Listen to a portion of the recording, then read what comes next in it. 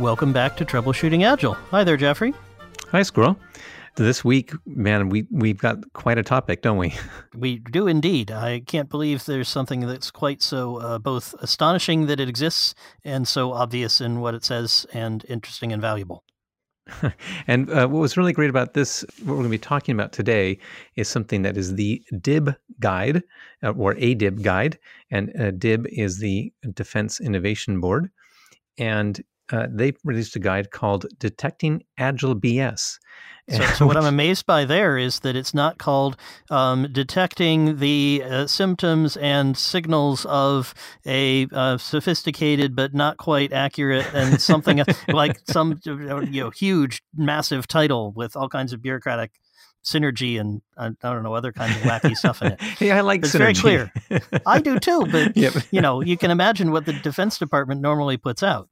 This is detecting Agile BS. It's very clear. Yeah, that's fantastic. And I think many of our listeners, or several of them, will have come across it already. There was a great Hacker News thread about this, which I think may have brought it to your attention. I found it through a colleague. And the funny thing was that you and I both sent it to each other. We got to talk about this. Exactly. And all I had to do was, I actually didn't have time in the week, but all I did was read the opening paragraph. So I've got to read that one out. So here we go. Agile is a buzzword of software development, and so all DoD, Department of Defense, software development projects are almost by default now declared to be agile. The purpose of this document is to provide guidance to DoD program executives and acquisition professionals, I'm not sure what those are, but they sound important, on how to detect software projects that are really using Agile development versus those that are simply waterfall or spiral development in Agile clothing. And they have a new phrase here. I've heard of Scrum Fall before, but this one is Agile Scrum Fall, which I guess is even more Scrum-y and waterfall-y because it's Agile.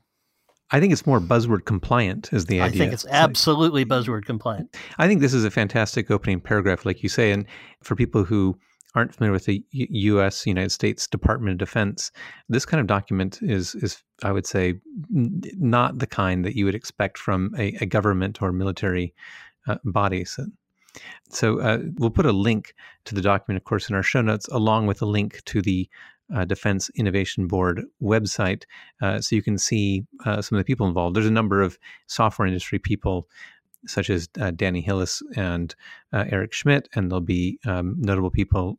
So I think it's worth taking a look at the makeup of the board, and you might understand then why you're getting this sort of very different kind of language rather than you get from a standard government contracting body. I think this seemed like a great topic for our podcast, given that this is supposed to be, is intended by the Defense Innovation Board as a guide to their people to troubleshoot their projects, early on. Not so why are they going wrong, but even are they really agile the way they're supposed to be. Indeed. And I assume that you're finding what I find, Jeffrey, which is, and I'm sure our listeners are seeing this as well, that Agile is almost like a language for software development these days. So everybody has a sprint, and everybody has a planning session, and everybody has a stand-up. And their stand-up could be something where you sit down for 2 hours, or where you have a conversation on the phone with one other person, or something. The words are there, but the actions are not. And so I think the great thing about this is at least it promises, and it also seems to deliver. We're going to check out what we think about it, but it promises a way of detecting and distinguishing the things that are actually agile in the sense, the small a sense of the word, that are actually delivering value quickly, from the ones that are supposed to look that way but are actually something else in that clothing. Right. And I think this is something that is of use to a lot of people out there who would say, what this doesn't seem agile to me. And what's great here is that we then can take this, that kind of, I think we agree that the heart of what people might use, the most applicable part of this document, it's not a long document, it's definitely worth reading the whole thing, but the most immediately applicable were these 6 key flags that a project's not really agile. It's so amazing that the Defense Department is doing this. You could imagine this as being, the 6 weird tricks for avoiding a non-agile project. It's clickbait, so it's awesome. But they look like good flags. I'm keen to see what the two of us think about them. Right. So why don't you take us through each of them, and we'll see what we think about these. Yep.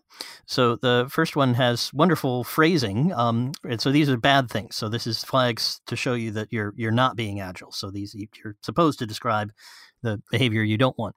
Nobody on the software development team is talking with and observing the users of the software in action. We mean the actual users of the actual code. I really like they have to emphasize that so that you're not confused. Actually, yes. Yeah, exactly. Actual code. The Program Executive Office, PEO, that sounds very governmental and Defense Department-y. I don't know what that is, but it doesn't count as an actual user, whatever it is. Nor does the commanding officer, unless she uses the code.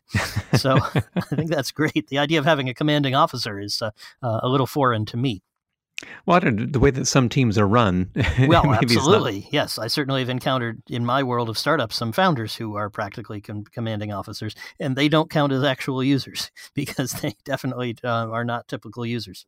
And that's a great example of why I think this can be useful to some of our listeners, because you may be in such a startup where, in fact, the founder says, oh, just show it to me. And, I used to do this. I used to be in the industry. So let me look at it, and I'm the expert, and we'll just do what I say, and that'll be good. We don't need to talk to real users. Yep. They would only tell us things to change. We don't want to hear that. We want to hear what we're doing. So do you want to talk about just that one? We had a couple others that were pretty close to that one. I'm open either way. What do you think, Jeffrey? The one thing I did want to highlight about this, that they did highlight, this is one where they had a footnote that I thought was relevant, because when they said the actual users of actual code, they did say that there were acceptable substitutes for talking to users. And here's what they list. I think these are all excellent. Observing users working, putting prototypes in front of them for feedback, and other aspects of user research that involve less talking. So what's nice about this is they say, okay, you might observe them using the code, but there are other ways to learn about their needs. And of course, that depends where you are in the development lifecycle. And what kind of users you have. You may not have access to your users for interaction and discussion. Your software might be used, as one of my clients actually has, by people in poor villages in India, and you're in London. So it may be physically difficult for you to observe what they're doing because by definition, they kind of don't have internet and stuff. That's the whole point, is they're trying to bring those tools to those people. So in that case, they have to observe the users working. That's great. They can say, well, how many of these people are using this particular device that we're putting in this village? And they have methods of tracking that, and they can see what the actions have effects on those users. And that's perfectly valid.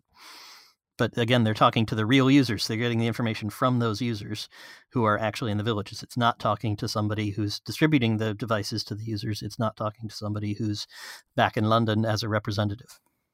Right. Now that we've covered this one, as you mentioned, there were a couple others that we thought were fairly similar. So maybe go ahead and mention those two now.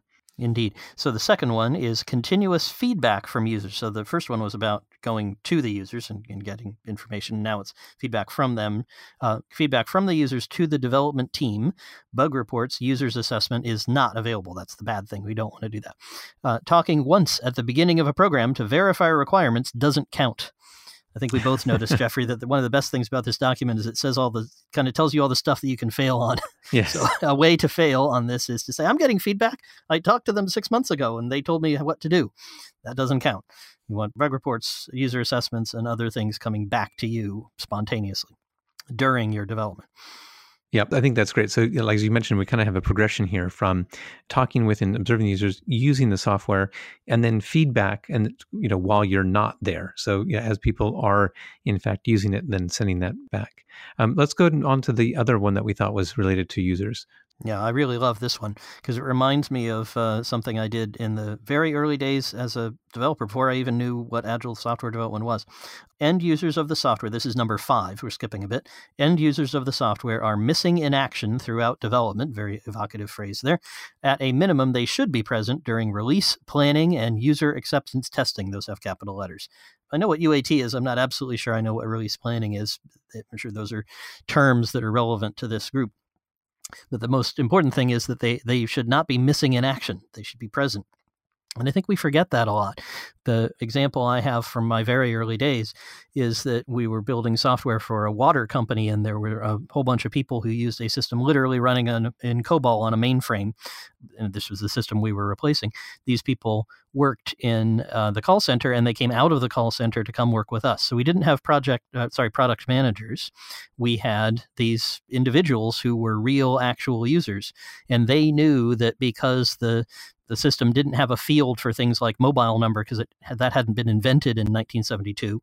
They put an extra 2 stars in another field in order to indicate that the telephone number was a mobile number, and all kinds of other secret codes and weird things that we would never have guessed or understood.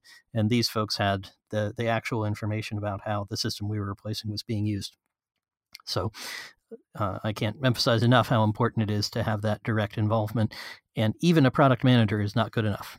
That's a really interesting point, because that idea of I think in the software industry, we're often thinking about we have customer proxies, and to be clear, there might be people on the team who don't end up talking to users, like a product manager. But the question I would ask them is, how often does your product manager then actually talk to users, or are they mostly acting as someone who's a business analyst and helping to flesh out the requirements? Now, this is different than maybe talking to clients. I work of course, in B2B software, and someone might say, "Oh yeah, I had a meeting with the client," but that doesn't mean they were talking to anyone who actually uses the software.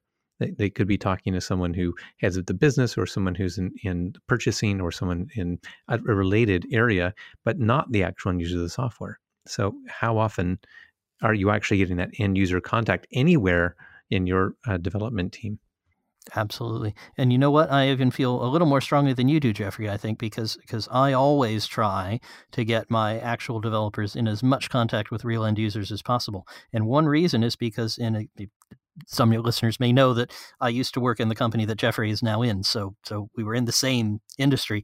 And so I remember in the very early days, I started this practice of sending the developers, in our case, onto trading floors with people who are busy trading derivatives at a million miles an hour or whatever they're doing. And I remember one of them came back and he said, "Boy, it's really amazing to see our software in the top right-hand corner of monitor number 5 on somebody's desk who has 8. And now I really understand why these guys do so much drugs, because there's such an amazing level of input, and there's TVs going and there's the screens up there, and my software is in this tiny little corner. Now I know why we have to make it easy to use, as well as why they're quite so crazy, because those folks are pretty crazy to encounter." But he would not have got that understanding if he hadn't walked onto a trading floor, which is a very unusual environment, very strange place to be if you're not used to it. I think that's a great story. I completely agree about the value, and I think that's what people should strive for. And I think people should really take it as a sign of how important this user involvement is, by the fact that of the 6 key flags, 3 of them are about user involvement. So that tells us a couple of things. One, that this is really important, and second, that these are really common stumbling blocks for projects that are trying to be agile, but they fall down because of lack of user involvement. So that's a sign that this is probably a likely place for many of our listeners where the projects they're involved with might be at risk. Yep. And the great thing is there's this list of luminaries who have come up with these key flags, and the Department of Defense is a little hard to argue with. So if you need some ammunition to argue that maybe our users should go onto the trading floor, maybe we should actually get some feedback, then here's some ammunition for you, so to speak, since this is the Department of Defense. Sorry, folks, after those first 3 flags indicating when you're suffering from agile BS, we're going to actually stop here and invite you to come back next week for the other 3 flags. So hope you don't mind, but rather than get a giant length episode, we thought we'd actually make a split here. So this is the end of this podcast. We'd sure like your comments and thoughts and discussion, always at troubleshootingagile.com, where you can find us on Twitter and email and all the other beautiful things. If you want to, we'd love it if you'd subscribe in your favorite podcast app so you can come back and listen to the next 3 flags from the Defense Innovation Board in next week's episode. We'll come back next time. Looking forward to it then.